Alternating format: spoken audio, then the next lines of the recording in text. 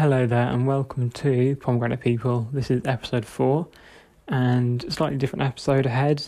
Where we're talking about the newfound awareness around race after the murder of George Floyd, but also looking at the reaction of social media and what part we can be playing.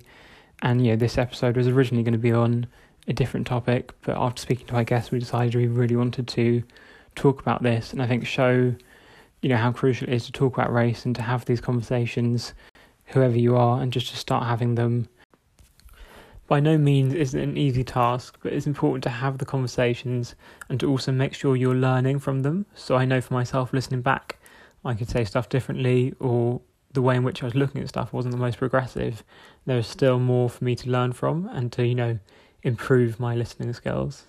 But, for example, there's one point when I mentioned Stephen Lawrence, and it wasn't the best time or example, as we were talking about police brutality, but learning from that and taking time to reflect and grow from that conversation and that point is really key. And growing from the conversations you have as a whole, but most importantly, seeing what comes up when you have a real dialogue. And so I know that me and my guests both found there was a lot of topics that we wanted to go into more detail about and stuff that was brought to the surface, which is the case when you have a real dialogue. So hopefully you enjoy and take something away from it. And I'm really excited for you to hear it. So without further ado, I'm going to let my guest introduce himself. And for those of you who don't know, I'm Mohan, your host. Enjoy the episode. Over to my guest. Hello, Sure. I'm David, and I go to school with Mohan. And I just thought he asked me to come on. I just thought that the topic was something close to my heart, and we've had a lot of conversations in the past about this. So I thought I might as well join the podcast that you've started. Yeah, thanks for having me. No worries at all. It is a real pleasure. So I think first of all, just to start the conversation, I want to ask you how you're feeling about. So first of all, how you are, just checking how you are, but also how you're feeling currently around all that's been happening lately. Yeah, in terms of myself, I'm doing well. Obviously, the whole quarantine thing, we've been here for like weeks now, so it's kind of become like second nature to us. So I've kind of coped with that well. In terms of the recent things, it's interesting to see. It can be a lot to take on, to like see how there's such a drastic change for such a serious subject. But I can only embrace and be thankful that a lot of people are now waking up and trying to get involved to have a better change for us. No, absolutely. And I think, for you and me, we've spoken about this topic a lot, but it is really interesting to see the change of how people are now becoming a lot more aware. And, it's kind of because we've been not forced to, but like there's almost no way of avoiding it because it's so, for a lot of people, it's now really in your face. And particularly for, non-black and white people, it is your issue as such. Exactly. And I think the interesting side has been how social media there's a lot of almost conflict or separation, not conflict separation, but there's a lot of opinions on how people should be reacting and how, so what the part of social media plays in this. And I know we've both spoken on this, we've spoken about this, privately a lot before. Yeah. I think it is an interesting kind of state because, social media is now the reality for a lot of us, or it is our reality kind of. How it's through social media, and it's kind of knowing, what is, what is the right thing to be doing right now.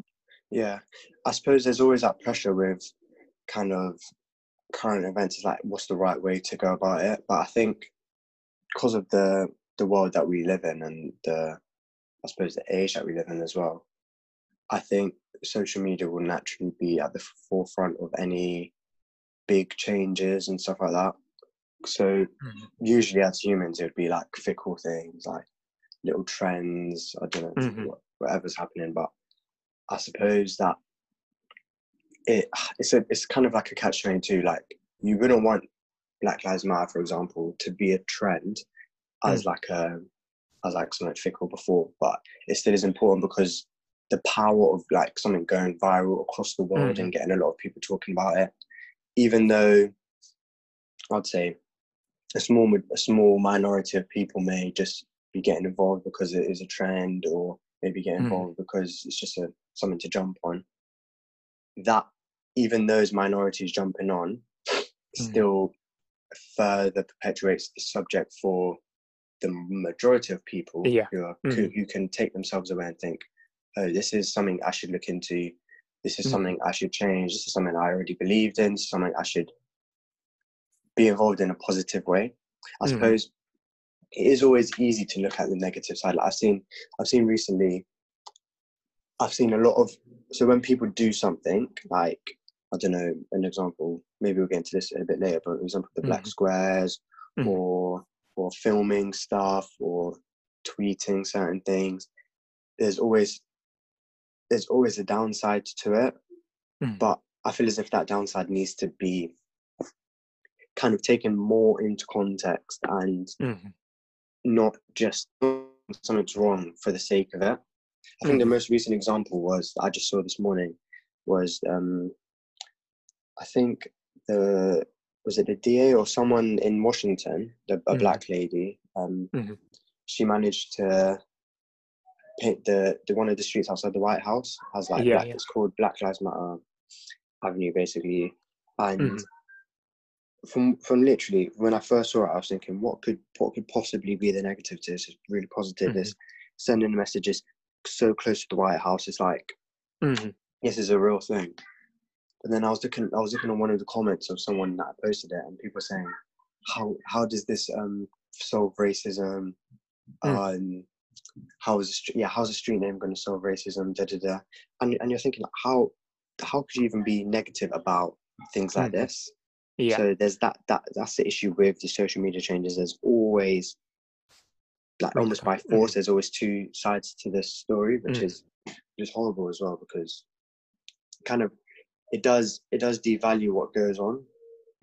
Yeah, no, absolutely. And I think there's that side of, if you're taking any action, some people may, with the whole, we can go on to Blackout Tuesday, some people may have just posted it because they went, everyone else is doing it, I'm going to do it.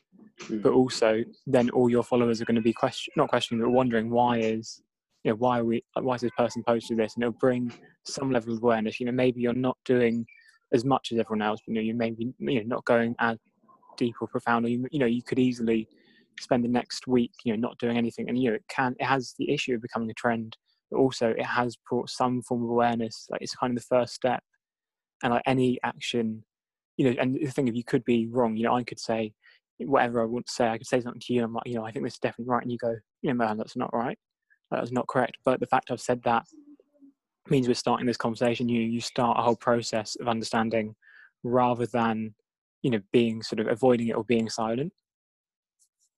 Exactly. It's kind of like that thing of good publicity is good publicity. I suppose, especially that usually tends to involve social media, like getting the conversation started is at the core of it the most important part. Like this, I just can't fathom any negative of trying to make some sort of a change, as opposed to just talking about it or talking about why it's not helpful. I don't understand how that is any more progressive than actually doing what is done. Like, so the example that we talked about the other day was the Blackout Tuesday thing.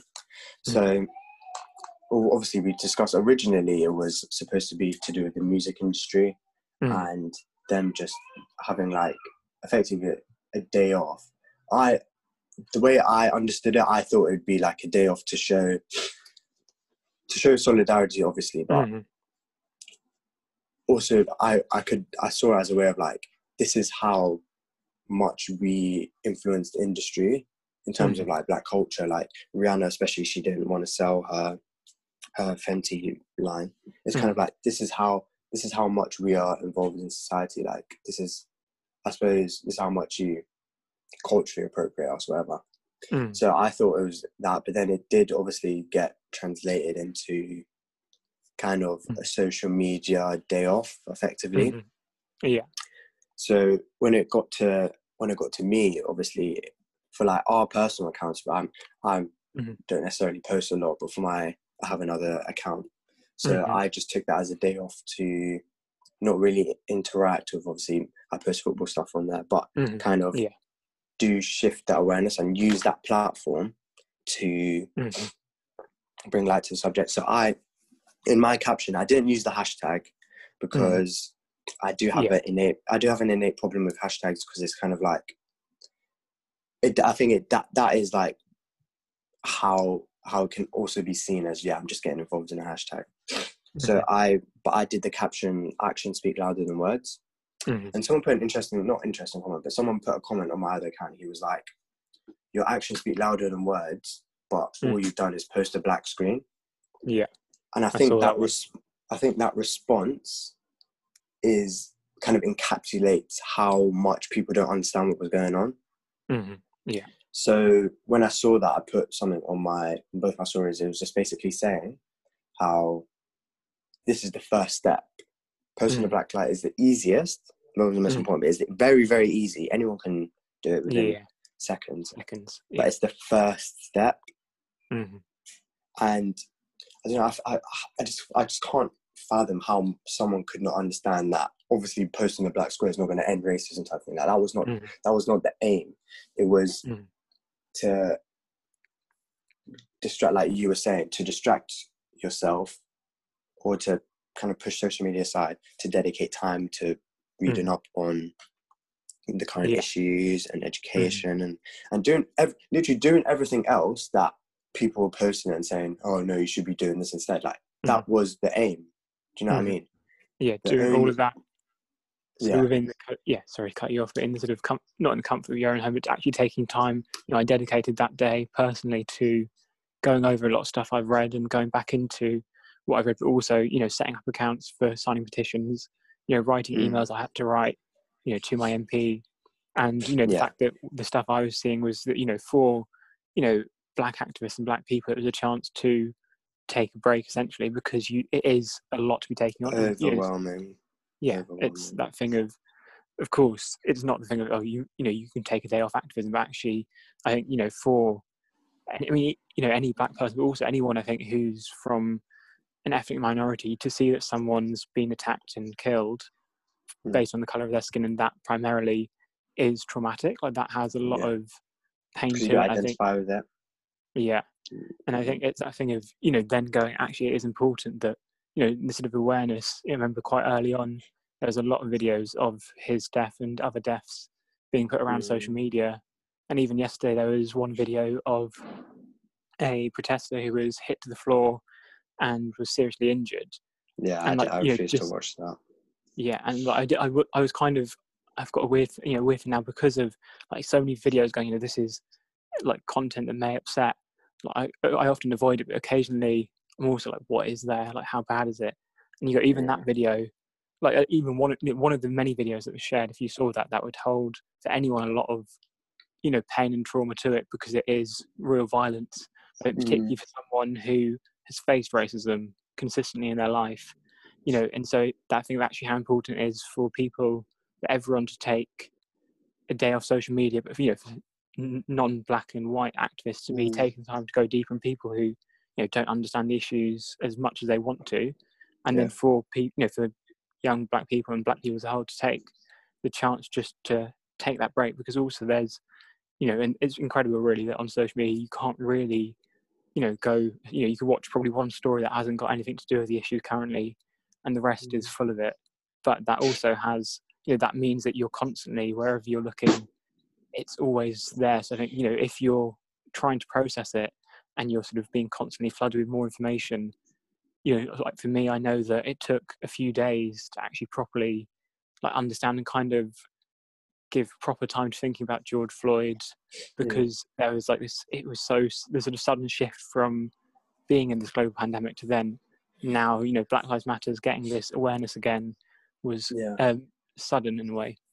Yeah, I understand. And just a quick side note about the protests. I think seeing videos like that is, I've also seen people being put off going to protests, which is not. I don't think that is very progressive in that way.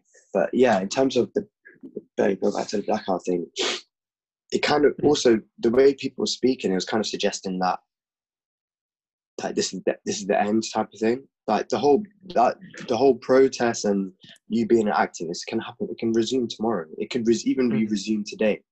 Yeah. It wasn't. It was just a day off, because obviously we are in lockdown, granted. Yeah. But it is quite a lot just to dedicate time to just educating yourself, especially when sadly it's not. I don't think it is the main priority for most people. So I think you constantly seeing the same thing over and over again, it must have some psychological effects. Like what? It must be a thing like, why am I saying this, or why am I not acting like on this? Because I would then like what's it called? I naturally have a thing where I just go on my phone and click Instagram. Maybe not the healthiest of habits, but yeah, I think we've all got it though. Yeah. So I've done this like 5 times, and I'm still seeing these bad screens. It was obviously, I was saying it filled me with like immense pride, and I felt as if I was really proud to see how people were embracing it early on. Yeah. But it also was like, yeah, this is David. You should not be. There's nothing here for you technically, but you should be using this time in particular. You can come on Instagram later that night, for example. But right now, just take time to, even for yourself. It could just be a little social media cleanse type of thing. Because I didn't post, so it was just a bit of a break from having to keep up with standards, I guess. But yeah, no, absolutely. And I think it's knowing that some people, and we've got a mutual friend, Charlotte, who I know is doing a lot of this time, and actually it's to be able to go, to encourage people to take the time for themselves, even if it is just before going to bed, just actually having a moment away from all the stuff that's happening, because of course it's a consistent fight, and there's a lot of stuff currently saying if you're speaking up now, ensure that you're going to be speaking up in a month's time when it's gone out of fashion, and when the news isn't covering it anymore. And actually the only way you can do that is by making sure you're taking time to sort of respect yourself at this moment. Like really, you could easily burn out. Like let's say for me, I could spend, or for anyone spend all week like just constantly talking about this and doing this and doing this, and not taking any moment of rest, not, and like being having quite a not toxic relationship, but being flooded with information and not having a chance just to sort of breathe as such. And then in a week's time after that, feeling way too overwhelmed to do anything. So I think it's making that kind of distinction that actually by looking after yourself is also a sort of form of, it's not a form of activism, but it's a way of ensuring that you can still be supporting the issue and still be moving forward in months' time, and keeping it. And also for example, the impact that actually taking a day, or taking like a day out, bit of time out of each, bloody hell, I can't remember what I'm trying to say, some time out of your day to read up on Black history and all the issues, means that you'll by the end of the week you've come away with a really profound understanding, which maybe being on social media and posting a lot wouldn't give you. Of course, it I think the benefit of social media is that it allows people to constantly be engaging with the issue and realizing there's awareness they should be gaining. And I think it's an interesting one, really. Yeah, I did want to ask you how you felt about there's this kind of this narrative or rhetoric of like it's funny how people are posting, like, quote unquote, funny how people are posting stuff now, but for the rest of the year they're not, type of thing. How do you feel about that in terms of like, I guess you could call it new activism type of thing? I think it is an interesting one, because it's the same. I mean, I think with any activism movement, this is kind of taken away from it, but there was, it is a tough one, because for me personally, I think I want to be careful I don't sound like I'm sort of flexing and so on, but I know that I've been, the last year or so, I've been really educating myself around race, around these issues. I've had conversations with you on a lot of stuff, and trying to like constantly doing stuff almost not on a grassroots level, but kind of, which I think is the way forward personally, I feel, is by having conversations, by doing this and that. But I think, it's that thing of actually now it's come, like it almost feels like now's the moment. Like this is when it's kind of revealed. Like there was Al Sharpton, who was the priest or reverend who gave the eulogy at George Floyd's memorial, was quoted the Bible saying, it's a different time, it's a different season, and how we're seeing. I think this is the biggest civil rights marches we've ever seen because of so many countries getting involved, and this is slightly taken away from it. But I think it is that thing of course, people weren't talking about this before, but if we look at people, if you kind of go, oh, you weren't doing anything and now you're doing something now, you're sort of not appreciating the fact that people are doing something now. Yeah, but I think, exactly.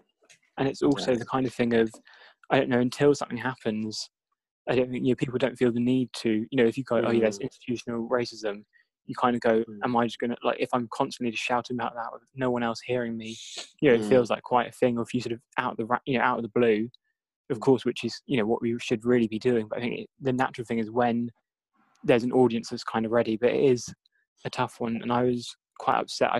I'm recently have seen quite a lot of hackers. I don't know if the audience or you are familiar with them, David, but it's the traditional Maori dance, which is normally done as a sign of celebration or, before a blast and all this. And it was done at the Black Lives Matter March in New Zealand. And, it was the first time I sort of brought to tears throughout all of this, because I think there is a lot to be taken on with this, just coming from a dancing background. And I'm always moved by them. I was really moved by it. And then saw someone saying, but where were you when? And they named all these black people that have been killed by the police in America. When were you when this happened? And actually going, look, they're here now and they're in real solidarity. Like, of course, and they then went, we were trying to sort out stuff in our country and, what was going on. But I think it's, appreciating people that are now here. Yeah, exactly what you're saying. I've kind of thought of it myself because I've just seen like recently people are saying like, even both ways, like, oh, where are you going to be so and so, or where were you back then, type of thing. And I just think of that age-old phrase, like, better late than never. It is obviously insane how people are this late. Like, this is almost, I don't know, 60, 64, 80 years after major civil rights movements that in this modern era. Not to mention all the things in like South Africa and in Europe as well. But yeah, it's kind of just better late than never. And I don't know, this sounds a bit counterintuitive, but I don't really expect many people to be like, I don't expect there to be a Black Lives Matter march every day. Yeah. Because it also then dumbs down the message, like just saturates the message. But as well as, I feel as if you just assume people, I don't know, it's just that dangerous assumption that everyone thinks like this anyway. So why would you need to say it? Because I think that's how the Black Lives Matter slogan has been taken out of context. It's not really being understood. People are taken as like only Black Lives Matter. But if we discuss this, effectively it means Black lives also matter, Black Lives Matter too. And as well as all the other lives that you want to mention, whether that be white people or animal rights, anything.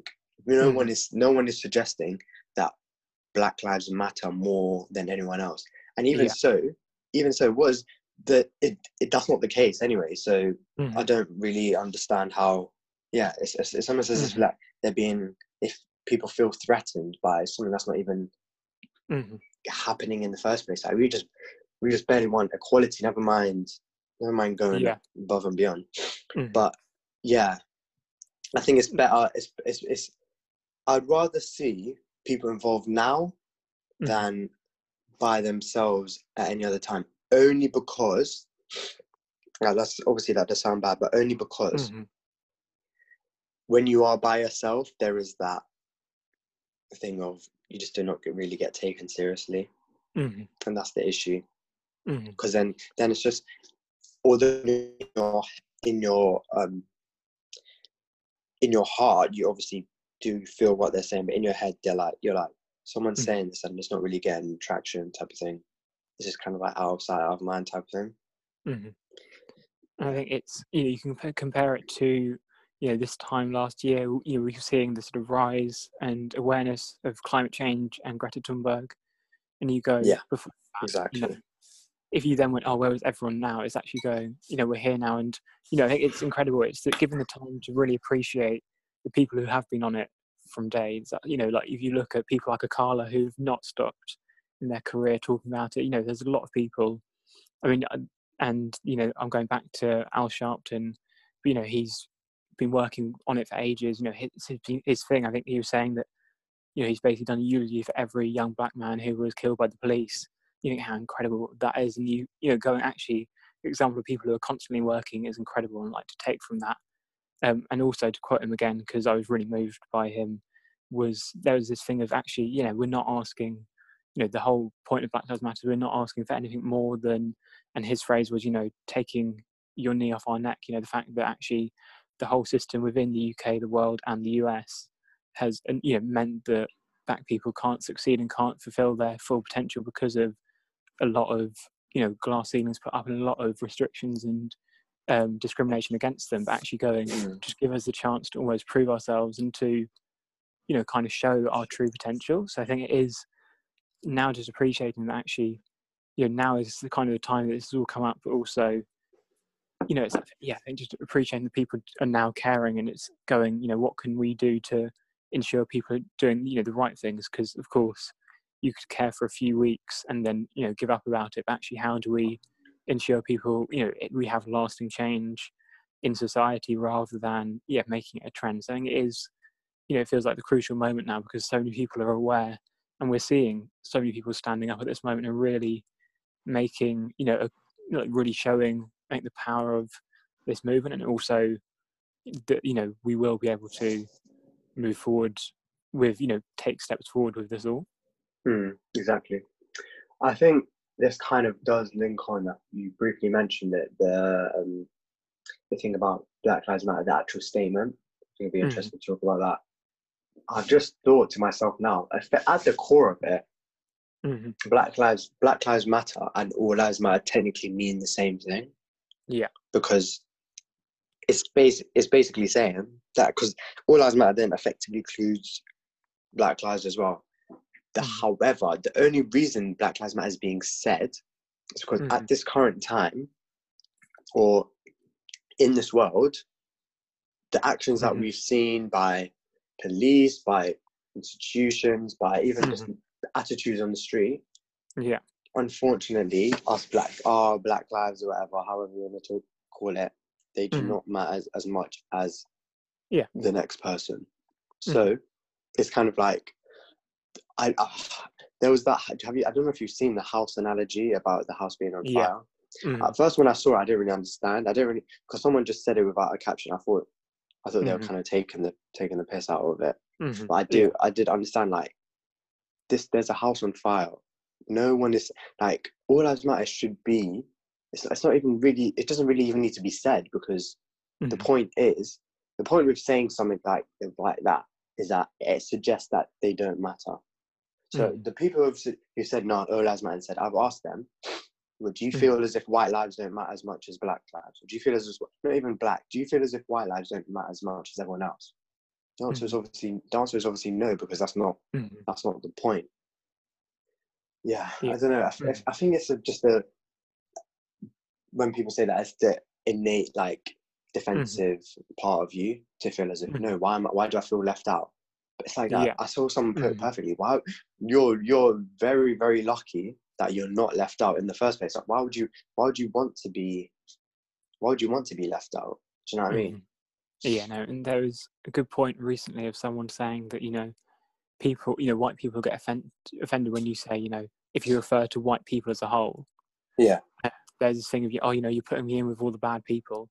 But then imagine, for black people and anyone who's not white, essentially, you're assumed to be a certain person or a certain thing because of your, the pigment of your skin. Literally. And then also, you're being killed. There's not even this thing of, oh, we're killing these black people because they're confirmed murderers, whatever. All these things. It's purely because they're black. Like, I think it is, of course, All Lives Matter would be, that's kind of what we're aiming for, is the point where we can start marching saying All Lives Matter, because we all are now on a level of equality that we matter even more.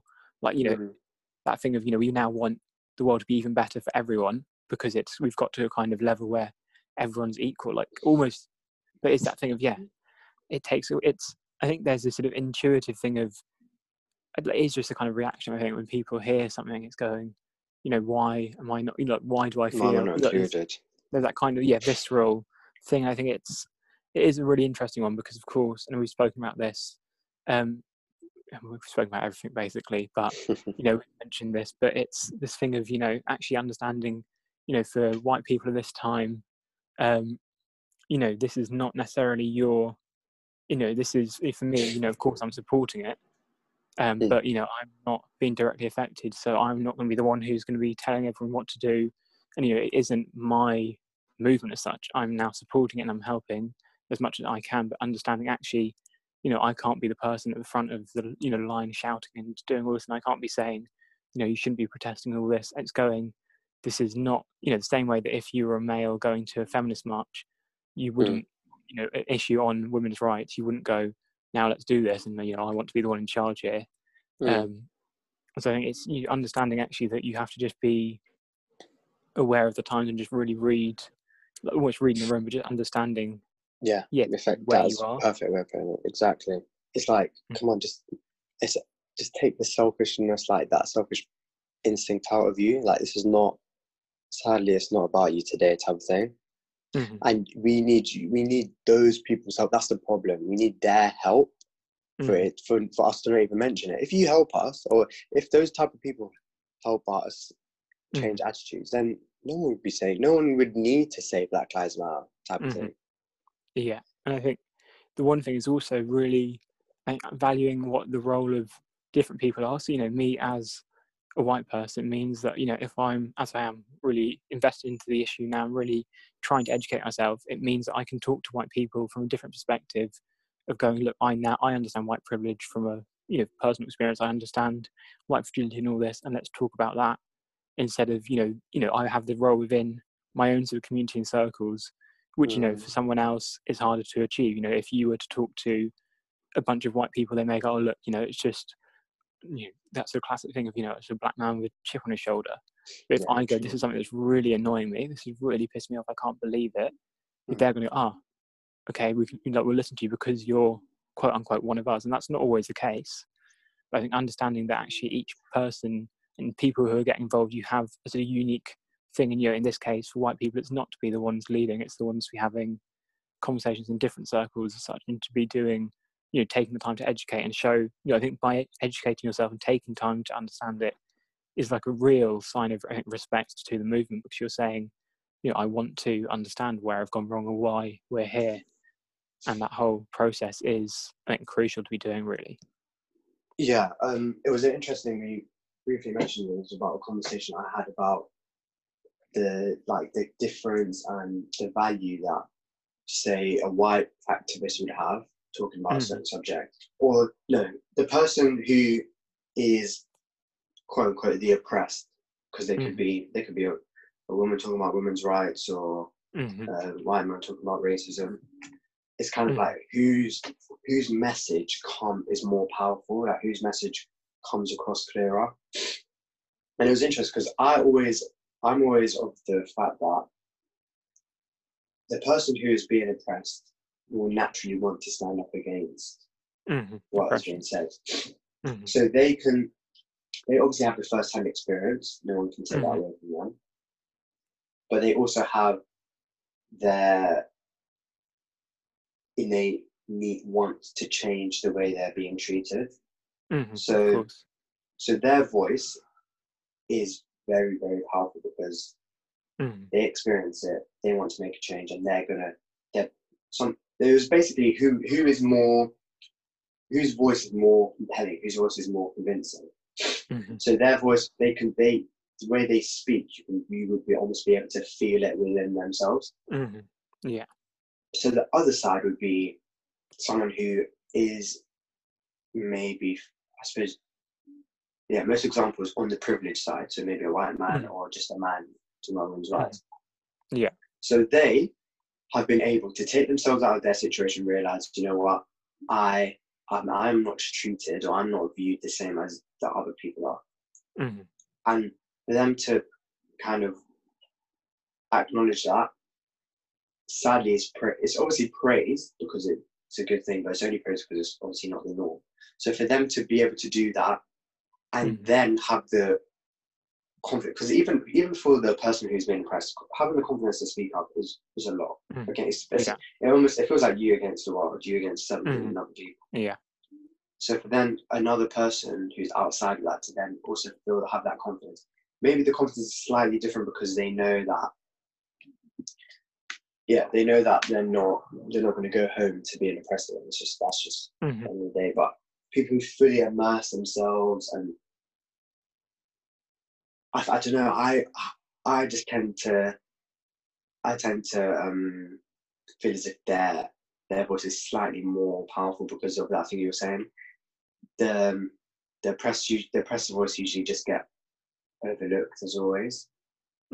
So for the fact that someone can genuinely, because I was mentioning this to you as well, and there's a lot it's this thing has become white versus black, and obviously the white people are not racist, thinking why is this a battle that I'm fighting?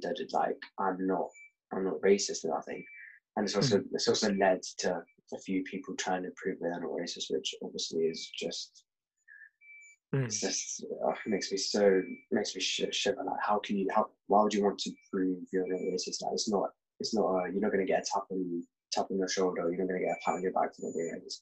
But anyway, it's become like a race war, and it's that thing of if you can take yourself out of that and fight for the other people's cause, I think that is very powerful. However, both sides do have ways of going about it. So if you're a white person and you're saying, Black Lives Matter, I don't know, whatever, all these racists, you know what, I know my privilege and I'm happy that, I don't know, there's such a wrong way to go about it as well. So I think the best way for them to go about it is to help support other Black people. I think that is obviously the most powerful combination, because it's kind of showing that I understand where you're coming from, and you're effectively talking about me. You could be talking about my family, you could be talking about my wife, you could be talking about my grandmother, but I'm not aligning myself with them. I'm aligning myself with you to perpetuate your message, and that's the most powerful. That is the most powerful combination. No, absolutely. I think it's. Go ahead. Yeah. Just Sorry. lastly, I also do. I wanted to just ask this even to you. Like, it's that thing of wanting. I've seen a lot of people kind of say thank you for like, so I do understand saying thank you for using your platform, or thank you for doing this, thank you for sharing this, but I don't know. I find saying thank you for coming out a bit uncomfortable, because that obviously ties into that thing of just being involved for the sake of it, or feeling like, should you really be praised for something that you should normally do? So there's kind of link. Yeah. So what is your reasons for doing it, basically? I think there is that kind of conflict. Not conflict, but I think it is really important, I think, to appreciate the unique sides of both voices, and kind of it's not to pin them against each other, but to really go, each voice, the same way that individuals have a different role within society and different things you can do, just to give that kind of side to it. I think to appreciate that both sides have value to them, and then to answer your point on whether or not we should, or there should be this sort of culture of thanking people for sharing. I think it's a tough one, because there is this thing of actually, like, let's not congratulate people on being anti-racist, because that is what you should be doing already. But I think, of course, and I think I get the sentiment behind that, but I also think there is this thing of actually, I don't know, it is tough. It's now people taking this stand and really making their point clear. And so it is, I don't know the exact answer, if you know what I mean. It's not easy to me, but I think it's, if something really moves me, I'll thank someone for posting it. Like, let's say, and that's for me as, of course, as a white person, if something being shared, like, oh, thank you, like, I wasn't expecting that, or even just the act of me sharing that again is kind of showing the power that's had. But I think it is tough because it's, it could become very easy, but not easy, but I think there is that issue of if you're then just thanking people for doing what they should have always been doing, of, being aware of race and all this. I think also for me, I was just thinking, if I was, let's say I was beaten up or something, or if something happened to me and you spoke up about it, I would of course be thankful because you had, there's no reason really for you to have to, but you're doing it because you want to. So I think it's an interesting one. And it is tough because there's a lot of talk of being an ally at this point, and it's actually taking that kind of commitment of going, this is something, if you want to be an ally, it is a sort of lifelong commitment. It's something you have to be doing consistently, which I of course totally agree with. And actually going, it's, there was the whole thing, and so I think there's still, for me, it's a lot to navigate to sort of understand properly, but a lot saying that actually we shouldn't be using the term too lightly. If you're just posting a few things and getting on with your day, that you're an ally. It's, this kind of commitment to actually, shifting within your own life what your understanding of the world around you is, and then taking action. But it is, I think it's one of, I'm really, it sounds bad, but I'm just quite glad that these conversations are finally happening, because there's points when I was feeling like, I was, of course, not the only person, but it can really feel like it when you're not seeing any like major societal shifts to go, why is no one else talking about this? But I think it's understanding that it's incredible. I think particularly when you're aware of something before society before it becomes a real topic, of actually going, the environment around you isn't reflecting how you feel, but you're making that kind of stand within the environment, like you're making the efforts to start something. And even if, of course, I don't think that the conversations I had meant that everyone now is super aware, but I know that for some people it helped support them in their journey understanding, or it meant they could finally talk about something, and so on. So I think it's appreciating that it does, it takes time, but I'm sort of glad that in a way we're now, for some people they've been forced to come to terms with it. And this whole term of anti-racist, what is that thing that actually you can be, you can think racism is bad, but then you can, in your actions, you can show that you believe that, and you can make steps to kind of combat that, rather than it just being, oh, that's so bad for them. Yeah, exactly. I suppose it's this. It's kind of like a lot of power that we stand with you. I'd much rather someone say, I stand with you, as opposed to saying thank you. Because I think stand with you is kind of, it is being like having solidarity between you, and kind of understanding where you're coming from, as opposed to thank you is kind of like you're putting them up a bit of on a pedestal. Like, I think it's a bit of a dangerous thing, because then I'm just thinking of like the psychology of the endorphins like you get from it. You kind of then, are you doing it for the cause, or are you doing it to feel involved? Are you doing it for your vested self-interest? Which is obviously just a small views. I wanted to also, just moving on, I wanted to mention it's gone out of my head now. We're talking about the All Lives Matter.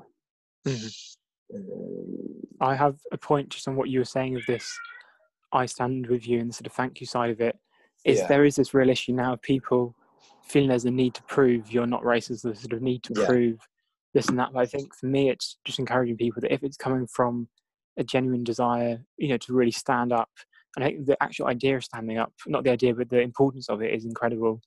In that thing of actually going, I'm making this clear stance. I'm not going to, for some people, they may be surrounded by friends who are racist, or, have an audience that won't be as kind as, mine or other people's, to you making your point, but actually just going, I stand up, and this is like me making a kind of determination, like this, like sense of like, this is a moment for me to say, I do not agree with this. And that, that kind of importance of that. And for me, and I'll just go, and hopefully you get your point back by the end of what I'm saying. But for me, it was actually going, what can I also do in this moment? Of course, there's, with lockdown, I'm not going to be protesting just purely for my family's health and my health. And there's certain things that I won't be doing as such, or, I can be posting stuff on social media. But I also made the determination that, in my life forward, I'm going to continue the same kind of energy and the same awareness, and that, I make a commitment to wanting to, change society, but also seeing how using my own sort of unique qualities, what I can be doing. So, as someone who's looking to go into the dance and film scene, what can I be doing if it is just ensuring that I'm making steps to creating industry which is no longer, or like is, actually checking its racism and checking all these issues and understanding that, how crucial it is to be putting forward narratives that aren't just, or stories and art that's not just by white people. And, of course, I can't do that by myself, but actually going, I want to make a stand that in 50 years' time, we won't still have to be working on these same issues. Yeah, exactly. I think that kind of ties up, kind of brought it back. It's kind of like, what is your role? Like, what is your role in society? Like, how, what am I supposed to do? Like, if someone has a posted, is that person not, are they, as they say, silent and complicit? Like, what do you think? How do you think people can go about? Because it's obviously easy to say, educate yourself, sign petitions, go to protests, donate, for example. But what really? How can you kind of find out what your part to play in this is? I think it's, as I was kind of saying, it's, first of all, I think you have to respect your own life. Like, you have to respect yourself before, this is the classic, you have to love yourself before you love anyone else. But like, you have to really respect your own life and respect your qualities. So there's stuff like I've recently been realizing that, I do certain things that, they're very much me, or, I'll occasionally lose not the ability, but I'll forget how to say a certain word, or mispronounce stuff and so on. All these things that can seem like weaknesses. And, the fact that I am quite sensitive, or that, I can occasionally be this and this and this, but actually going, that is who I am, that's my life, and that a lot of my weaknesses are inherently my strengths. But it's, going, what can I do? And it's using your kind of platform, like I think it's when you appreciate yourself, you can then kind of go, okay, this is what I'm good at. And, I'm good at, I feel I'm good at having conversations and talking about the issue ahead, and not ahead, but issues that are happening. And to go, okay, one of my things would be that I have conversations with people, but also, and it's, I think also, seeing what uniquely you can be doing, but also, and this is to everyone, I think it's, with all the information you're getting, with all this educational stuff, it's ensuring that you are probably taking it in. And there's a term in Buddhism of human revolution, and it's this idea of, you're constantly, the same way we've got a revolution outside ourselves in the world around us, is having a sort of revolution within yourself of actually shifting different things and changing the way you're looking at things, and understanding, by coming to terms and being stronger within yourself, you're then able to go out in the world and be yourself in a sort of better way. Yeah, exactly. I agree with what you're saying. I think, to me, understanding your role is kind of understanding the type of person you are. If you're not an outgoing person, you're not exactly, you're not the most, just say articulate, but you're not the most outgoing person. Posting videos of yourself, speaking out like little rants, or I don't know, just kind of going out, being out of your comfort zone. I suppose I wouldn't force upon anyone. However, the thing about the comfort zone thing is, I do feel as if posting stuff is inherently uncomfortable. So breaking through that I do feel is important, and it would be better for you as a person. But things is kind of like, how musicians or poets are writing poems type of thing. That is obviously, that's the most beautiful way to use your talent and use what you're about to perpetuate a message. If you're an artist, people are drawing lovely pictures and kind of like graphics. If you're a designer or whatever, it's kind of like understanding what you're doing. Like our friend Effie is doing wire earrings, and she's taken donations. I think that's like one of those amazing things I've ever seen. Like kind of using her, she obviously has her designs are quite unique to herself, and it's kind of like using her talents and art for a greater cause. I think that's amazing. That's how you can do it. If maybe you don't necessarily have an extravagant talent like that, the most easiest basis, as humans, we like to talk. The most basic thing we can do is conversate. Try and avoid try and avoid conversating with people who are in your echo chamber. You don't want to be talking about the same things. You don't want to be agreeing on the same things, because that only fuels your initial ideology. Try to talk to people who can tell you a story, who can not, they don't need to tell you their life story, but who can tell you a different perspective, because perspective is so important. You just, I your think brain will dialogue start is to always, and this is what this podcast is about, is 100%. I think this thing of how important dialogues are, and the fact that is inherently, as you were sort of saying, humans, that is what we want. But I think it's important that, and it can be, people even within your own circles, you can just have a proper conversation. I remember I was visited by a friend of mine, and we've spoken about race quite a few times. We've spoken about this and that, and just kind of go, actually, how are you? And where are you on this point? And even though I think we think the same way, because he's a black man, he has a different experience to me, and he'll go, well, I've used to hearing this so much, and now it's nice to hear this. And I'm going, oh, I didn't even think about that. And him sharing just his his family history and that whole side to it. But I think it's really trying to have proper conversations and dialogues where you're able to respect the person in front of you, because I think there is an issue where if you're pardon me, bloody hell, if you're not respecting the person in front of you, it's not a proper conversation, because you're not listening to them properly. So I think it's taking this time as well to properly learn the skills of listening and talking and putting your point forward and understanding the point of other people. So for me, it was going, actually, I understand why someone, I can somewhat understand why someone would be racist because of the system we're in, and that's obviously come from my educational side, but also going, if your family was racist and you're in only one, town where there was basically just white people, it makes perfect sense to me that you've not got this understanding of the ideas, and that you've been brought up in this kind of environment. And I can't then go, oh my God, you're so racist, I hate you. Actually going, it makes sense. Maybe you could, and even if this person, imaginary person, doesn't take any steps to go against that, of course I'd be annoyed, because I go, this is a real issue, I really believe in it. But also going, I can respect you even though I don't agree with what you're saying. And it is a tough thing to do. I think that's maybe one of the hardest things, is to really build a respect for people, like whoever's in front of you in this moment. Yeah. So amongst conversations, I think the other route to go down is content. As in this age, we consume a lot of content, whether that be podcasts like this, or videos, or films, shows, books, music, especially. I think I don't want it to. I don't know. Back in school or in French, they're like, to help you learn French, you should listen to French music. That kind of defeats the point of, unless the music is good, kind of defeats the point, because you listen to music to enjoy yourself. But I think trying to use it in that way will also be helpful. Because I'm not going to watch, I don't know.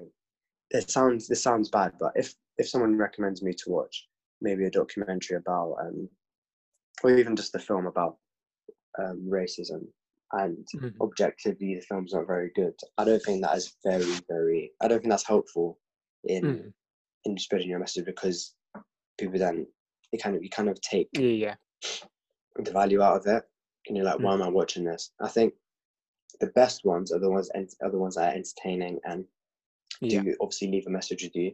So obviously the most famous ones effectively are the best to go for. However, you mentioned one the other day, be careful on how, kind of trying to understand where the point of view is coming from. Because it can easily be painted as like a film on race.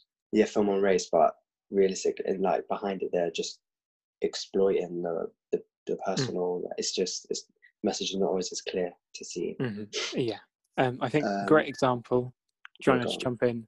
A great example of, I think it is a tough thing, because I remember in the span of, I think it was a few weeks, I saw one film about a somewhat friend I know, who's made a film on his life, which is called Farming. It's about his experience being a Nigerian boy who was taken in by a white family, and it was the whole film, pretty much from 10 minutes in, was really painful. It was quite traumatic, and he became a skinhead And of course, that's not the done thing that a black person becomes a skinhead, but you see this whole process, and you see all the abuse and all this, and all of us that went to see it in the cinema, we left feeling physically sick, which I've never felt in art, or I've felt it once before, but going, fuck, that's what it was like, and like this is that's how bad it was. And then I watched Black KKK Klansman by Spike Lee a few weeks later, which is a really light-hearted film as such, not light-hearted, but it's a film that's got a lot of humour and joy to it, but it's covering, of course, a tough topic, and then finishes on a really, like, a note that goes, I'm thinking. And they both have their unique way of working for you. But, in a way, it's meant that you've gone on this whole journey. And I've spoken about this on previous podcasts, but I find films and documentaries are a way of really living that experience. So, like, I watched a film last night and you go, you're there living it, even though I'm in my front room. I'm going through this whole process, and I'm going to, I'm the one that's having to, I'm almost thinking, where's the money going to come from, even though I know, I'm not in this situation. And yeah, there is, like, it is that thing of, we can really use culture, and, music is incredible. I've spoken about it a lot, and I never stop talking about it. Black by Dave, a song which is exceptionally incredible, and you can listen to it 100 times. There's always more to be getting from it. But, it's incredible. You've managed to move on a message and really share a message through music and the arts that you're, it connects people in a different way than saying, you could read all those lyrics in an essay. If they can make it into a formal writing, and you wouldn't connect to it because he's sharing his emotion, the soundtrack, provides for it, and all these different things. So I think it's, the fact that we connect in different ways. Yeah, exactly. It's also going back to the thing of, like, how do you best connect to the content that you watch? If you don't like documentary, watch a dramatized action, or listen to music, listen to maybe some albums that you maybe not would have wanted to listen to because you didn't feel as if you were in that type of mental state. And lastly, I suppose it's just the standard petitions, donations. I remember you posted on your Instagram. I think a lot of people went on and made a change, including me and my friends. The change.org thing. How all you have to do is just sign up to an account once. Yeah. And just effectively just go through and just sign as many as you can, just trying to get your influence out there. They also do email you with some I guess stories that need to be helped. I'm not sure how I feel about that, because I don't want it to be like they're trying to exploit people into feeling guilty. I feel as if try and sign the petitions that you connect with, and you feel as if will actually make a change. In terms of donations is always a hard thing, because it's kind of like, where do I give my money to? I don't necessarily have millions to be given away. Personally, the ones that I've heard and I've tried to contribute myself to are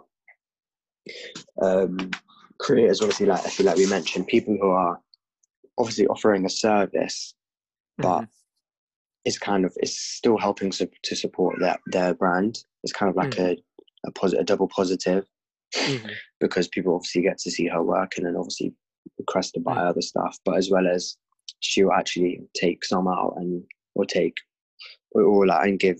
give to causes that are in need. The one I did also really, I don't want to say like, but the one I did connect to is the bail one, because an issue, we'll get into this later about police and stuff, but an issue especially within America, is that these black people, if they're not mistreated, they eventually get arrested and put into jails, and I forgot the name of it, but these places where they just sit, whether they're innocent, whether they're so and so, they just sit for weeks and weeks, because their bails are set at extortionate amounts. They can set, like, someone can be arrested on the street for, I don't know, I guess they call it a misdemeanor. Maybe they did it, maybe they didn't, but their bail is set like £1 million. Who in their right mind? Like, even most rich parents might think twice about bailing their Yeah. son out for £1 million. And where's that £1 million going to? A crooked police system. Anyway, donating to bail funds is really, really, really helpful to help those families who, because the bail is not, it's not, you may think, oh, bail was there for a reason. It's not a reflection of the crime. If someone stole $1 million, like, the fact that you're a bail thing in the first place is in place, because do they have that here? They don't have bails in the UK. No, I don't. I'm pretty sure. Yeah. So helping that to help afford these extortionate prices that they put on Black and people of colour individually, I think that's very helpful.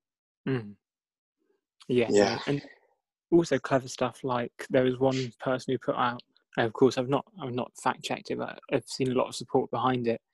There's someone who put a video on YouTube and put loads of ads on it, and then what the actual video itself was loads of Black creators sharing their art, and all the ad revenue would go to Black Lives Matter. And simply, and I've done it, is just put on a video in the background, mute it, let it run with all the ads going, and in a way you're kind of cheating the system at this point. You're taking the money that is, and I've not looked at a single ad. I looked at one of them and just went, oh, that's dreadful, but like we're taking we're taking money. But this thing of and it's also, I think it's tough because if every issue that, it is tough because there's so many issues happening at this moment. I think it's that thing of of course money is, although it's not what we want it to be, you don't want money to be the kind of the thing that defines your happiness and all this and that.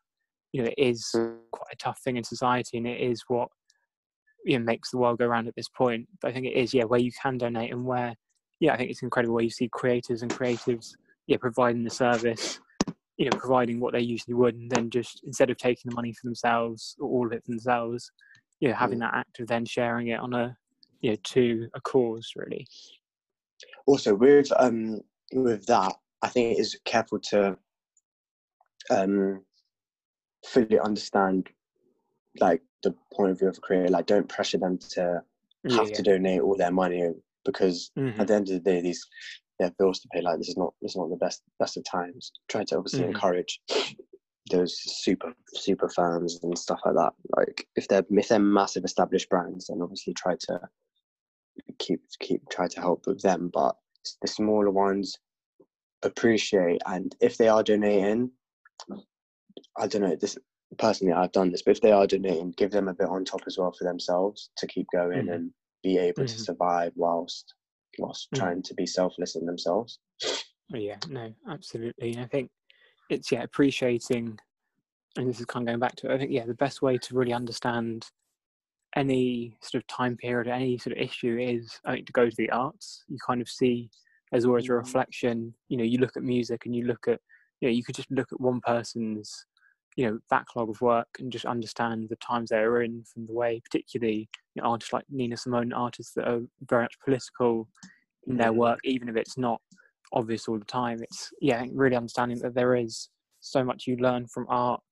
That I think it is incredible, really, that we're able to have art and music which is reflective of so many issues, and we can connect to so sort of sincerely. Exactly. So I think, do you want to go on to the issue of police and stuff in America? I mean, we've got so many points here. Whatever you'd like to go on to, if you start it, I'm happy to.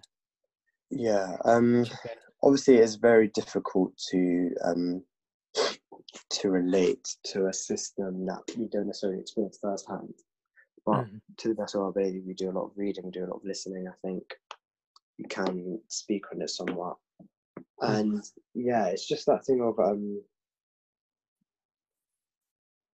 how I've had a lot of conversations with people recently on my other account, and they're kind of even suggesting that the police aren't racist and it's just a matter of bad apples and this and that. And I watched someone sent me a video. They were like, watch this, you'll change your attitude, or you just in fact they didn't really force it upon me. They were like, watch this. It was a Ben Shapiro video, so I wasn't excited to watch it, but he basically was just saying how now the numbers don't reflect what's going on. Like maybe for every 4 black people that are killed by police, maybe 5 or 7 of them are also white. And I think that mentality, that way of looking at it, is also part of the issue, because it's not the fact that these black people are getting murdered. It's if they're armed and dangerous and they pose a threat to society, whether they're white, black, Asian, whatever, the police are within their rights to use. Obviously, in America, they carry guns, to use their force. But obviously, I don't even think the police are made to. I don't think they're supposed to necessarily shoot to kill all the time. I think that requires special orders. They're supposed to like shoot them in the knee to just I forgot the word, but like effectively disarm them. But the fact that it's the innocent people that are getting killed is the issue. It's no like it sounds horrible, but if they're justifiably killed, unfortunately they're not. We can't say much to them, because they're just, it's kind of, they put their lives in their own hands. But they're unjust. Like the guy was literally had his knee on his neck for 9 minutes. Like what? How could that possibly be compared to a white man who is shot for having? Today they have like crazy guns. They just walk around with like these horrible automatic rifles. And I'm supposed to be compared that to someone who is anyway. Also, it was also the thing of just I think the way you can, it's so undeniably, is that woman in Central Park when she was the guy asked her to put her dog on the leash, and the fact that she was obviously maybe she was obviously play acting, but she was obviously visibly flustered. The fact that she was, number one, that felt that threatened by an African American, as she said, is issue number one. And the fact that she was like, before she even made the call, she has the phone to her ear, she's saying, I'm going to call the police and tell them that there's an African American black man that is threatening you. Can you imagine that? How can, when I hear that, when I heard her saying it, it sent like shivers, because she's effectively saying it's like it's a threat. When you say I'm calling the police to someone that's intruding your house, that's a threat. The fact that you're saying I'm going to give it's almost as if she's suggesting a different type of police are going to come. This police are going to come and murder you on the spot. She knows that she has that power. She's obviously a white woman who is by herself. But yeah, I think that is just sorry, that rattles me every time I think about it. The fact that she literally knows how it goes effectively. Yeah, and I think you mentioned it on what we were talking about. If he wasn't filming it, that could have ended so differently. Yeah, I remember I heard someone mention if she didn't tell him, so he said he cut the video off. Obviously, she was still strangling the dog, but he cut the video off when she finally put the dog on the leash and just like thinking and just walked off. But imagine if she had called the police after he had walked away. She says, there's African American, he's just attacked me, he's run off, he's wearing this and that. Get him effectively, like send the dogs on him. And he's none the wiser. Yeah, no, it is bonkers. And I was watching If Beale Street Could Talk last night, and it's about basically a guy who's falsely accused of rape, blackmail, and this whole process, and you see how the system's set against him. And I think it is a tough one, really, because not this tough, but it's bonkers. Like the fact that there was a 8-minute and 46-second silence on the broadcasting of George Floyd's memorial, and that's a really long time. Like that's, and you go, that's long enough to go, I'm doing something wrong here, I'm going to kill him. Like it's clear intent. Like, there's no doubt on that. But I think it is bonkers. And I think there was this whole side of, I was talking to someone about the fact that you're not properly taught, and I think it's only someone was sharing that they're trained to be a social worker, and you're taught to understand the inherent discrimination and prejudice you have against people, so you can properly treat people the right way. So, Yeah. if you, but they were saying their dad's a police officer, and they're saying their dad's never received this training, and it happens in a Yeah. lot of professions where you're interacting with people, and sort of not to take away from it, but the same thing happens in education within schools. And I can't remember what year group this applies to, or like what stage, but I know definitely for primary there was a shift. I don't know if it's changed since, but I'm pretty sure it hasn't, where the teachers can basically decide the destiny of the kids from their own opinion. So they go, I think they'll get this and this. Whereas you had to do it previously, it had to be from the actual proof of their academic success, but it's now down to opinion. And so even if you say, I'm not racist, you may still go, this kid's, slightly lippy and he's a bit cheeky and all this. And, he is bright, but, you go, I don't think he's putting in the attention, or your opinion that because this kid's black is, means that he's all these things that you've been taught over your life in society has kind of made you believe is then impacting how you work. Even if you think you're not racist, you may just think you're being totally unbiased, but how there is this whole thing, and it's bonkers, the level of expulsion of black students compared to their white counterparts is crazy, and it is stuff like that leads on to crime and so on. And that's of course going away from your point, but I think it's realizing that it is innocent people in the US and in the UK as well. All the cases, Stephen Lawrence, for example, you see there is clear racism there. It's based on, it's racism from people, that are thinking a black man is suspicious or an issue, and then the way the police reacts. I think that is,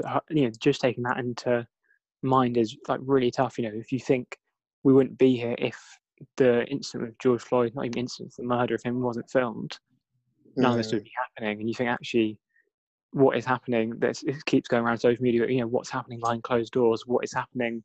You're seeing police officers at this point attacking press, international, worldwide press, and harassing them. And, there's a lot of violence happening against innocent people, of course, but also people that don't even, press are not totally neutral, but they're coming in to report something, and you're kneeing them and shooting them. I think it shows a lot about where America is. But I think it's also, and I was also be aware that, as I've mentioned, the example of Stephen Lawrence and Mark Duggan, all these cases in the UK, it's remembering that the UK isn't innocent as well. Like, to really remember that. But I think my only issue is that, of course, there's an issue within the police. We can see it's clear, but also there's this thing of saying, all cops are bad. That's too much of a wide statement in my eyes, at least, because I know people who are related to, or I know people whose parents are cops or best friends are cops and so on. I've met, and what they're trying to do is to change the system, which I think, of course, maybe isn't the easiest thing, but I think it's a tough one because we're seeing a lot of racism, but also, and a lot of bad treatment and so on, and not the right ways of dealing with everything. But you then also go, I don't think you're saying that all cops are bad is kind of the way forward. I think it is a tricky one, really. The only issue is, man, the thing with the police thing and the cops thing is that I was saying to someone is the fact that they are forced to be complicit. Whether they're forced or it's their own decision, that is the way it goes. Like when Officer Charvin, for example, has his knee on a black man's neck, I'm not expecting the other police to kind of just. Well, I am actually, but I think it's unlikely for the other police to necessarily get involved and try to break it up. But the fact that the most harrowing thing that police can do is when they just stand there and they just don't speak. They don't, like, people are shouting at them like, you're hurting his neck, you're doing this, and you're doing it, and they just stand there. That just sends shivers down my spine, because it's kind of like they know this is the protocol. This is the way it goes type thing, and there's nothing that's going to change it. That is the issue I have with police. when people are just like oh, f the police or da, da, da, I'm thinking there's black police officers, there's minority police officers, like not all of them are the problem, but it's the ones that are by justifiably that they have to do form a united front, but at least just I don't know. And you're seeing there's coppers in the UK who've decided, and there's, of course, I don't really know where I stand, or even not where I stand, but what to take of it. But coppers in the UK who've been told not to take a knee with protesters and have done it, and you see them getting in trouble within from their superiors, and I think it's a real conflict, and it's something that we just need to have more conversations around. I think it is really tough, and it is it is just bonkers, really. It is, it's that kind of thing, and that's why I think it's important for us, for everyone to be taking their time just to properly get their heads around it. Like, I recently saw that there's a lot of some states, or at least one state in the US, where there's no, like, you're kind of expected. There's nothing against you shooting as a first call of arresting someone. Like, that's kind of the done thing, and you see that's just part of the culture over there. Like, it's not the culture, but that is what's ingrained in that system, is that you should be shooting. Right. Slightly to change the topic, I just want to ask you, and of course this won't necessarily be a really short and quick, easy question, but how your kind of identity and your relationship with your race and being a young black person, like, for you, it's quite open, but just answer however you feel is best. So I'm obviously Black British. I was born here with my family. My parents are both from Rwanda in Central Africa, Central East Africa, and they came to this country when they were young. My mom came a bit before, so she kind of got her nationality. She came and lived with her uncle. The story is not as easy as simple as that sounds, but she basically got her citizenship here and studied here and obviously started a family. So we with Rwanda itself, she came from an era where there was obviously the genocide, that was the civil rights fight between them. So she didn't exactly, I don't know, it was also kind of hard to have a connection with home at that time. So obviously the rest of her, she came as a new child. So the rest of her family had remained there. My dad, I don't live with all the time, but his story is somewhat similar. Some of his, he was originally actually supposed to, I think they were both originally supposed to go to America. I think England came about because of just that's what they see there. Do you know what I mean? That's like wow, the big West type of thing. So in terms of that, obviously I'm a black male, and I have grown up in North London, so it's very, very multicultural. The primary school I went to, I was one of a handful, maybe five black people, which is not, obviously at the time you're not thinking it's a problem. It was not a problem at all. But I did. It turns out the majority of the black people I went to lived on the estate that I went to anyway. So yeah, just from early on. Obviously, you're not born racist. Obviously, so early on, race and that type of thing was not really a problem for me. I suppose looking back at it,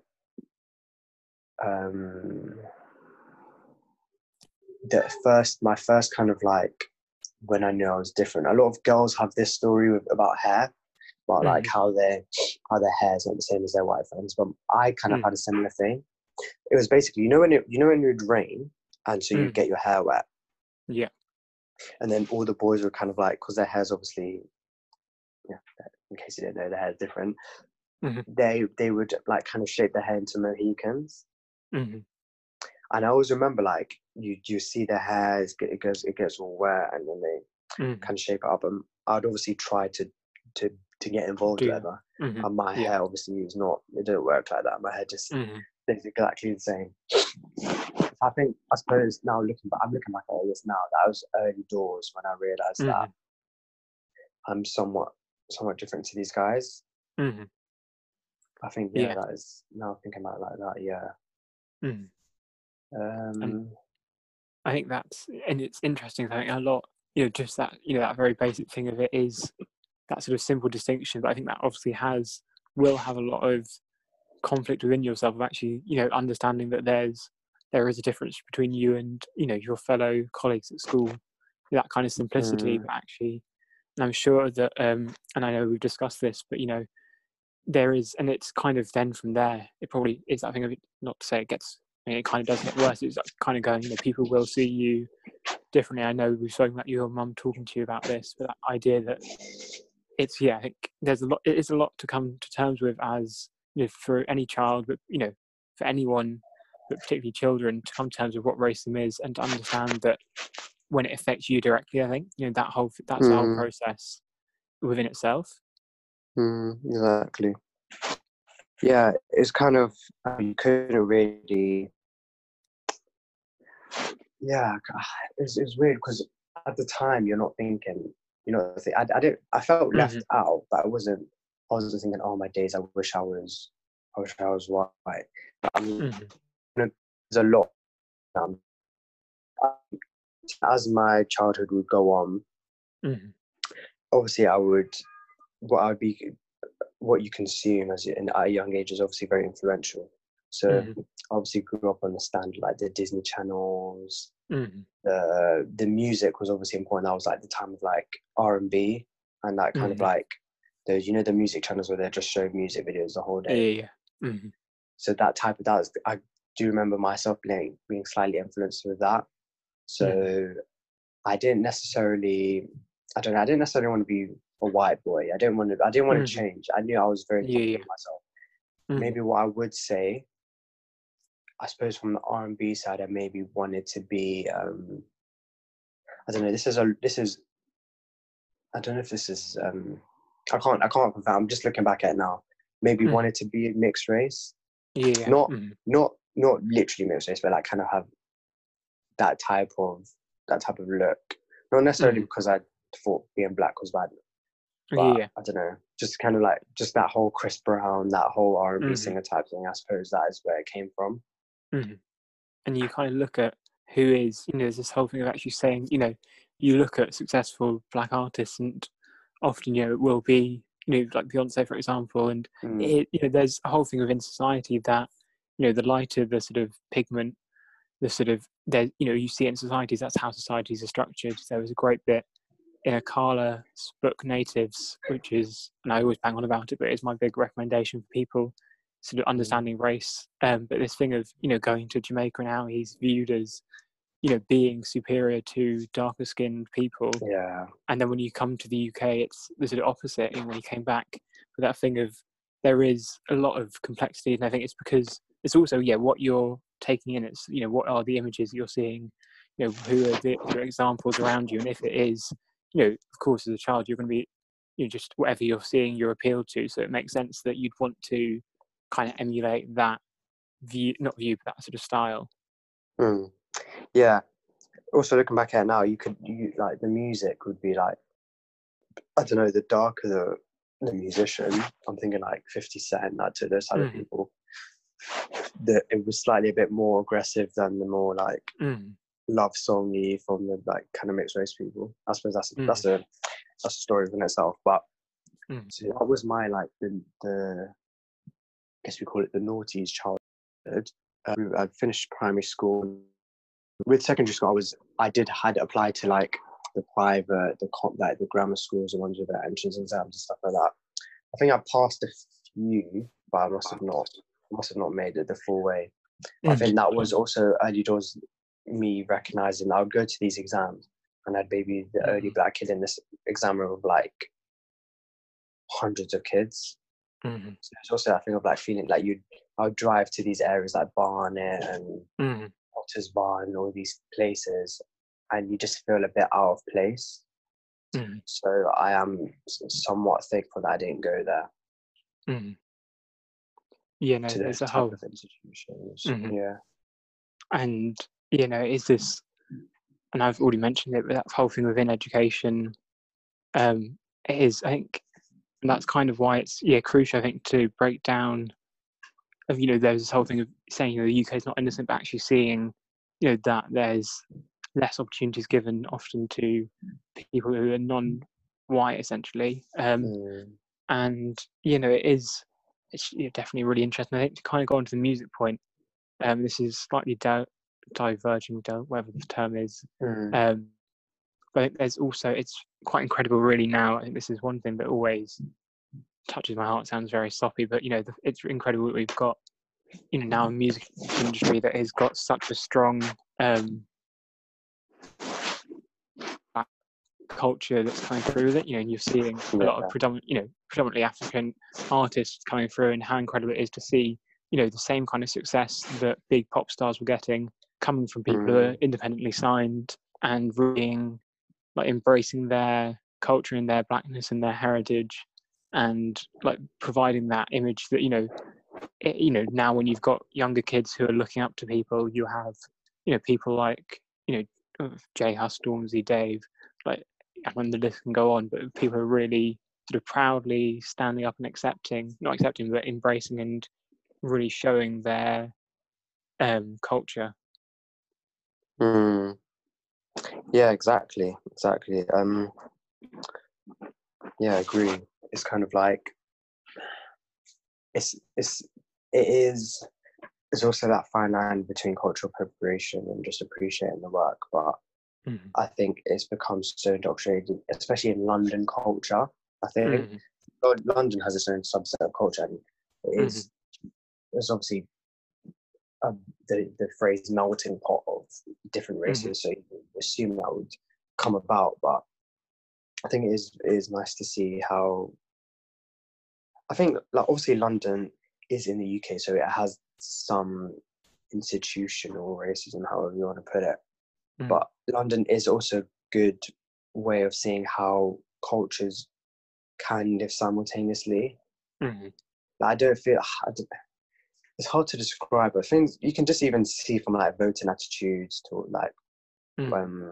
with, like the Brexit stuff and that type of thing. Like you can always tell that London is slightly more on the progressive, like Mm-hmm. accepting. Like the Yeah. marches and stuff have been really peaceful. There's not really been any much. Mm-hmm. Um, I haven't even seen any. You think, yeah, they wouldn't really cover. They wouldn't really be hidden. They'd Mm-hmm. probably make it a big thing. It's been really peaceful. A lot of people coming together: white, black, Mm-hmm.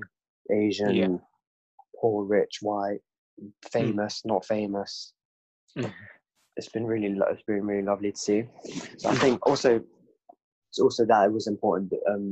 Where I did grow up, I did grow up in London, so that really did affect the way I see myself. Obviously, I did. It's predominantly white. I can't deny that. But obviously, Mm-hmm. 6% in the UK. I'm not surprised at all. Mm-hmm. Yeah. And yeah, so then secondary school was obviously a turning point level. Not obviously as a person, but the secondary school I went to was very very multicultural. Mm-hmm. Like you could almost I don't know. It would probably be 50-50 in terms of the racial split. Mm-hmm. That was what they prided themselves on. Mm-hmm. Maybe that is due to the area the school was in. Maybe that was Mm-hmm. due to the name. Maybe that was due to other schools being how they put themselves across. But I think secondary school really helped to shape me as a as a person in terms Mm-hmm. of attitudes towards different people, Mm-hmm. because it's kind of like and myself, in respect for myself, because it's you're friends with a white boy, you're friends with an Asian, you're friends with a black Mm-hmm. kid, you're friends with a Somali, Indonesian type of thing. Like Mm-hmm. you see, obviously that does lead room for like casual racism jokes, Mm-hmm. because everyone is friendly, no one is spitefully racist, Mm-hmm. and if they were to make a joke, they wouldn't. you wouldn't really be pulled up on it. Mm-hmm. But I think one thing I do remember very explicitly is that obviously I didn't not to sound like I'm tooting my own horn, but I am quite eloquent in the way that I speak. I have quite an English accent, a quote unquote white accent, and that's also a thing that I've had throughout my life. Is kind of like, oh, David, you sound white, or you act white, or the way you speak sounds white. And I think these are like kind of the early signs of the racism that I myself have experienced. Obviously, it's not. It has stuck with me, so it's somewhat traumatic, but it's not being called the N-word or whatever. But I think little things like that, like what does sounding white mean? Do you mean I sound English? Do you mean I sound British? Do you mean I sound posh? Do you mean I don't sound like a criminal type of thing? Do you mean I don't sound like a thug? Do you mean I don't sound like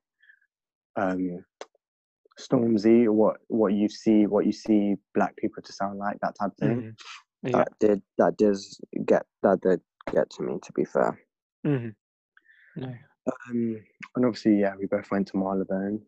That was kind of like the final swan song in our education, and it was obviously in central London,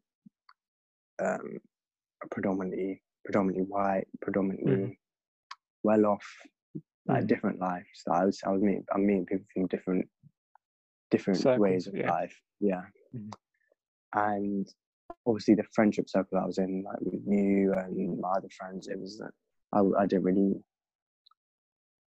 mix per se with those type of people. Obviously I'm quite, I don't know, you may believe it or not, I do understand, I do like to talk random to a lot of people, but I don't necessarily get friendly with everyone. And it's kind of just like not judging, because I wouldn't say I'm a judgmental person, but kind of just understanding the way people live their lives and how it's different to mine. To kind of like, to kind of approach the situations differently. So yeah, that is pretty much where we are here today, because obviously our lives are predominantly based around school and stuff. I obviously do have friends outside school, just black friends, white friends type of things. But in the basis of it, I've never felt not proud to be black. I've obviously been told by my mum that type of thing, like, oh, work harder to you have to work harder than the person to your right, or things like, I don't know, you could even say maybe I'll go into Marylebone to fill a quota or something, I don't know. But yeah, I've never been overt, luckily, never been succumb to overt racism. Obviously the looks on the street and stuff like that, but yeah, nothing major. Great thing about education, in a way, particularly when you're in schools that are more diverse, is you are meeting people from a spectrum or like not a spectrum, but different backgrounds, different places. And I think if I hadn't have had friends who were black, Asian, or every sort of ethnic minority, I'd find it really easy to then go, oh my god, look, there's someone who looks like they're from the Middle East. They're so scary because of all the stuff that's happening in the news. But I've never once been felt that kind of thing, because I know that realistically every person I've met from any background has been a genuinely nice person.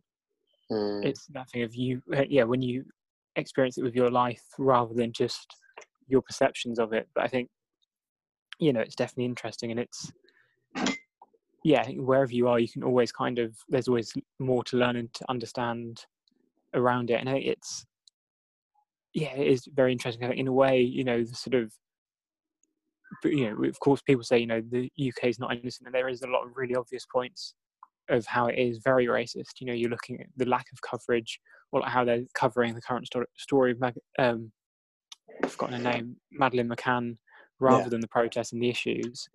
But then see also that thing of how it was literally that the news broke exactly a year ago, and it still managed to be brought up. It's mad. It's bonkers. But then also, the fact that, of course, there's massive issues of racism. There's also the things of, being aware that you're going to have to work, as you were saying, you'll have to work a lot harder than those around you, and that there's a general just the perception that you are, lesser than, someone else because of your skin color, and how racism has, its overt and its less obvious sides to it. And I think also for me, what I found, by sort of educating myself, I've understood why we're sort of where we are as such, and how, the issues of racism have, got such a long history to it. And just I remember you and me, and it was interesting actually being in a class, you and there was two people that were black backgrounds, and to sort of see the covering of certain issues. So we, particularly I think for the empire, we had quite a long discussion, and almost I think shock, I'd say, of sort of educating ourselves on how recent a lot of countries that were previously ruled by colonizers have gained their independence. So, for example, Rwanda was only in 1962, so that's like 58 years ago. Yeah, And it's that thing of understanding. I think when you educate yourself on these issues, you then understand why the world is how it is. It makes sense that Rwanda would have a lot of issues because it's only it's a very new country essentially, and they then have to form their own government. They have to have this sense of leadership and all these things, and so it's no surprise that a lot of countries have struggled. And on, but there's an example of Haiti was the only successful slave rebellion that ever happened, and they gained independence, and it was an incredible story of them, coming against a lot of, England tried to go in, and all these people, they kept their ground and gained independence, but then was forced to pay back millions of pounds to France and they paid for, had to pay their debts for 122 years with getting the money from French banks. And you go, actually, it's knowing that history that then goes, no surprise that they've been struggling to, there's a lot of corruption within the governments and all this. They were put, as the example, they've had a knee on their neck for even being independent from France. They have been struggling still and still had the repercussions of previously being a colonized country. It's understanding that and understanding, when you understand a lot of the history, you then understand why certain things are in a certain place. And for me, it feels like, okay, I now understand racism is a very deep-rooted thing, but also how crucial it is to have these kind of conversations and to see that, the issues, in a way, like, because we both studied geography, for me, a lot of it then just became because of the empire. Like, the reason this country is not successful is because of the empire. And people kind of go, because it's racism. No, it's because of this exact it is from the empire and the impacts of it. Of course, it's a racist thing that happened, but it's not, it is the legacy of the empire that has put a lot of countries in a place of real struggle because you've taken everything they had and then given that, put yourself in leadership and then left them with very little and no form of government that all proper, they then have to start, they have to start from the very beginning with, all the benefits they had before of, natural resources being taken away. Yeah, that was mad. It got to a stage where it's just like, what is the root cause of this? The empire. Yeah. It's just everything. Mm-hmm. And I think that also goes to the fact how people suggest that because it was a long time ago, because people have changed, it's suddenly, I don't know, it's suddenly better. It's suddenly like, it's okay now. And you're thinking, no, that's not how generations transcend. That's not how time goes. Just because it stopped however many years ago does not mean at all that the lasting effects do not trickle down. It takes not one generation, not two generations, it takes like decades to kind of get rid of these such deep-rooted issues. And it's stuff like when you think of the civil rights movement, you think of black and white pictures and it gives a sense of, that was years ago. But you then think actually the Wizard of Oz, which was, I'm not going to get you to try and guess when the Wizard of Oz came out, but you think, maybe that was like 70s, that was before the civil rights movement properly started. But you view that as being modern and all this, and how this sort of subconscious thing. So listening back, I realised that I dropped a stat also originally said it in a way that wasn't correct, but 401 years, which we'll go on to mention in a second, but was how long since slavery started, and it then lasted for 246 years. But of course, I think the point of the point I would make still makes sense. But yeah, I originally was saying making it sound like it lasted for 401 years, which is not the case. But yeah, just wanted to clarify that up, make sure I'm getting all the stats correct. But yeah, back to me. You think, you're going to tell us to forget 400, of course not me directly, but 401 years of people being violently oppressed and, subjected to a lot of horrific things, it's the thing. And also it's, recognizing that it's had a lasting impact, as we've sort of said. It's the thing of, I think that's the saddest sort of, I think I find it really disgusting when people use the thing of, you've got a chip on your shoulder or you're just an angry black person. And that's not, like in a way, of course you would be, because there's so much that's been put, there's so many things have happened against you purely for something that you shouldn't feel, you can't control, but also you shouldn't feel, it makes you no different to anyone else at all. Yeah, literally. It is, I mean, I keep saying this, but it is sort of bonkers, I think. I think also, sort of while we're here, it's now, I think is also a key thing that we should have probably mentioned earlier, is, actually having these conversations around race, of how it isn't. I remember someone saying, I'm not the best person to talk about race with, or, I've not really got to terms with it, or, like, I'm not too sure about how to do it. I think no one's like really properly ready to talk about race, or, no one's ever, it's not an easy thing to talk about. Yeah, no one's an expert. Yeah. But the way to talk about race is to talk about it. And if you say something wrong, be ready to be called out on, but understand that's the process of learning how to properly communicate around it. Yeah, I agree with that exactly. You don't have to, and black people are not experts either. I don't know half the stuff that went on. Obviously, understand the basics and a bit of the extended reading that I've done, but I'm nowhere near an expert. I'm nowhere near that well versed. So it's not fair to also assume that people know how to. You should ask them, or obviously ask questions and share experiences and stuff. But yeah, I don't feel as if they have all the answers, because it is quite overwhelming to be asked questions and things like you don't necessarily know, or you don't feel. No, absolutely, it is. And yeah, I think it is great that we're starting this, that it is starting to happen.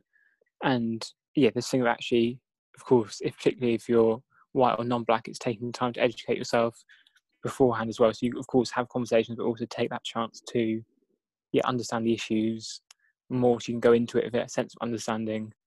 And I think also there is an issue of, and Akala put it really well, so I'm basically just encourage people to properly look into it in natives, but this thing of, race is a very complex issue. It is made up essentially, the actual distinction between people of color, because of the skin color, is like there's no real sort of reason for it to be a thing. It's come from a sort of sense of wanting to divide and make a separation, and how there isn't, the fact that there is this kind of unity between races, quote unquote, is often because of the oppression and the shared experiences they have, and how being white isn't described as being a race because it is the race that is unoppressed and so on. And so there's not this conversation about understanding what it means to be white, and that's something that needs to start happening.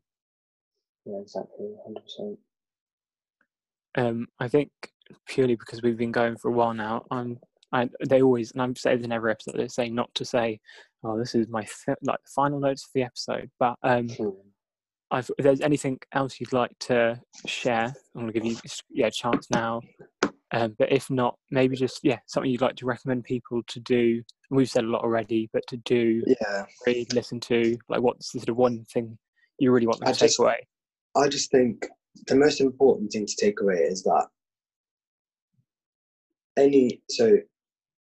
any actions, like your actions obviously speak louder than your words. That's my thing.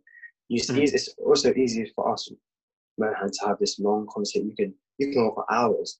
But if I go out on the street and I'm not treating people with respect, I'm not treating people how I'd like to be treated, I'm not prejudging people, what is the point of me saying what I'm saying? I think try and influence as well. Try and call people out, however uncomfortable it may be, but just use the power of what you can do, like make the change, be the change you want to be. That type of cliche. Just kind of use your actions. Just change attitudes, because it's nice that we're talking about it, but yeah, that's the most important thing for me. Just make a change for yourself and for others. No, absolutely. I just purely agree. And it's just it's sort of taking those first steps. It's doing what you can, like now. It's, just whatever you can be doing it. And yeah, I think checking yourself. And, for me, once again, just kind of drilling it in, I'd recommend reading Natives by Carla.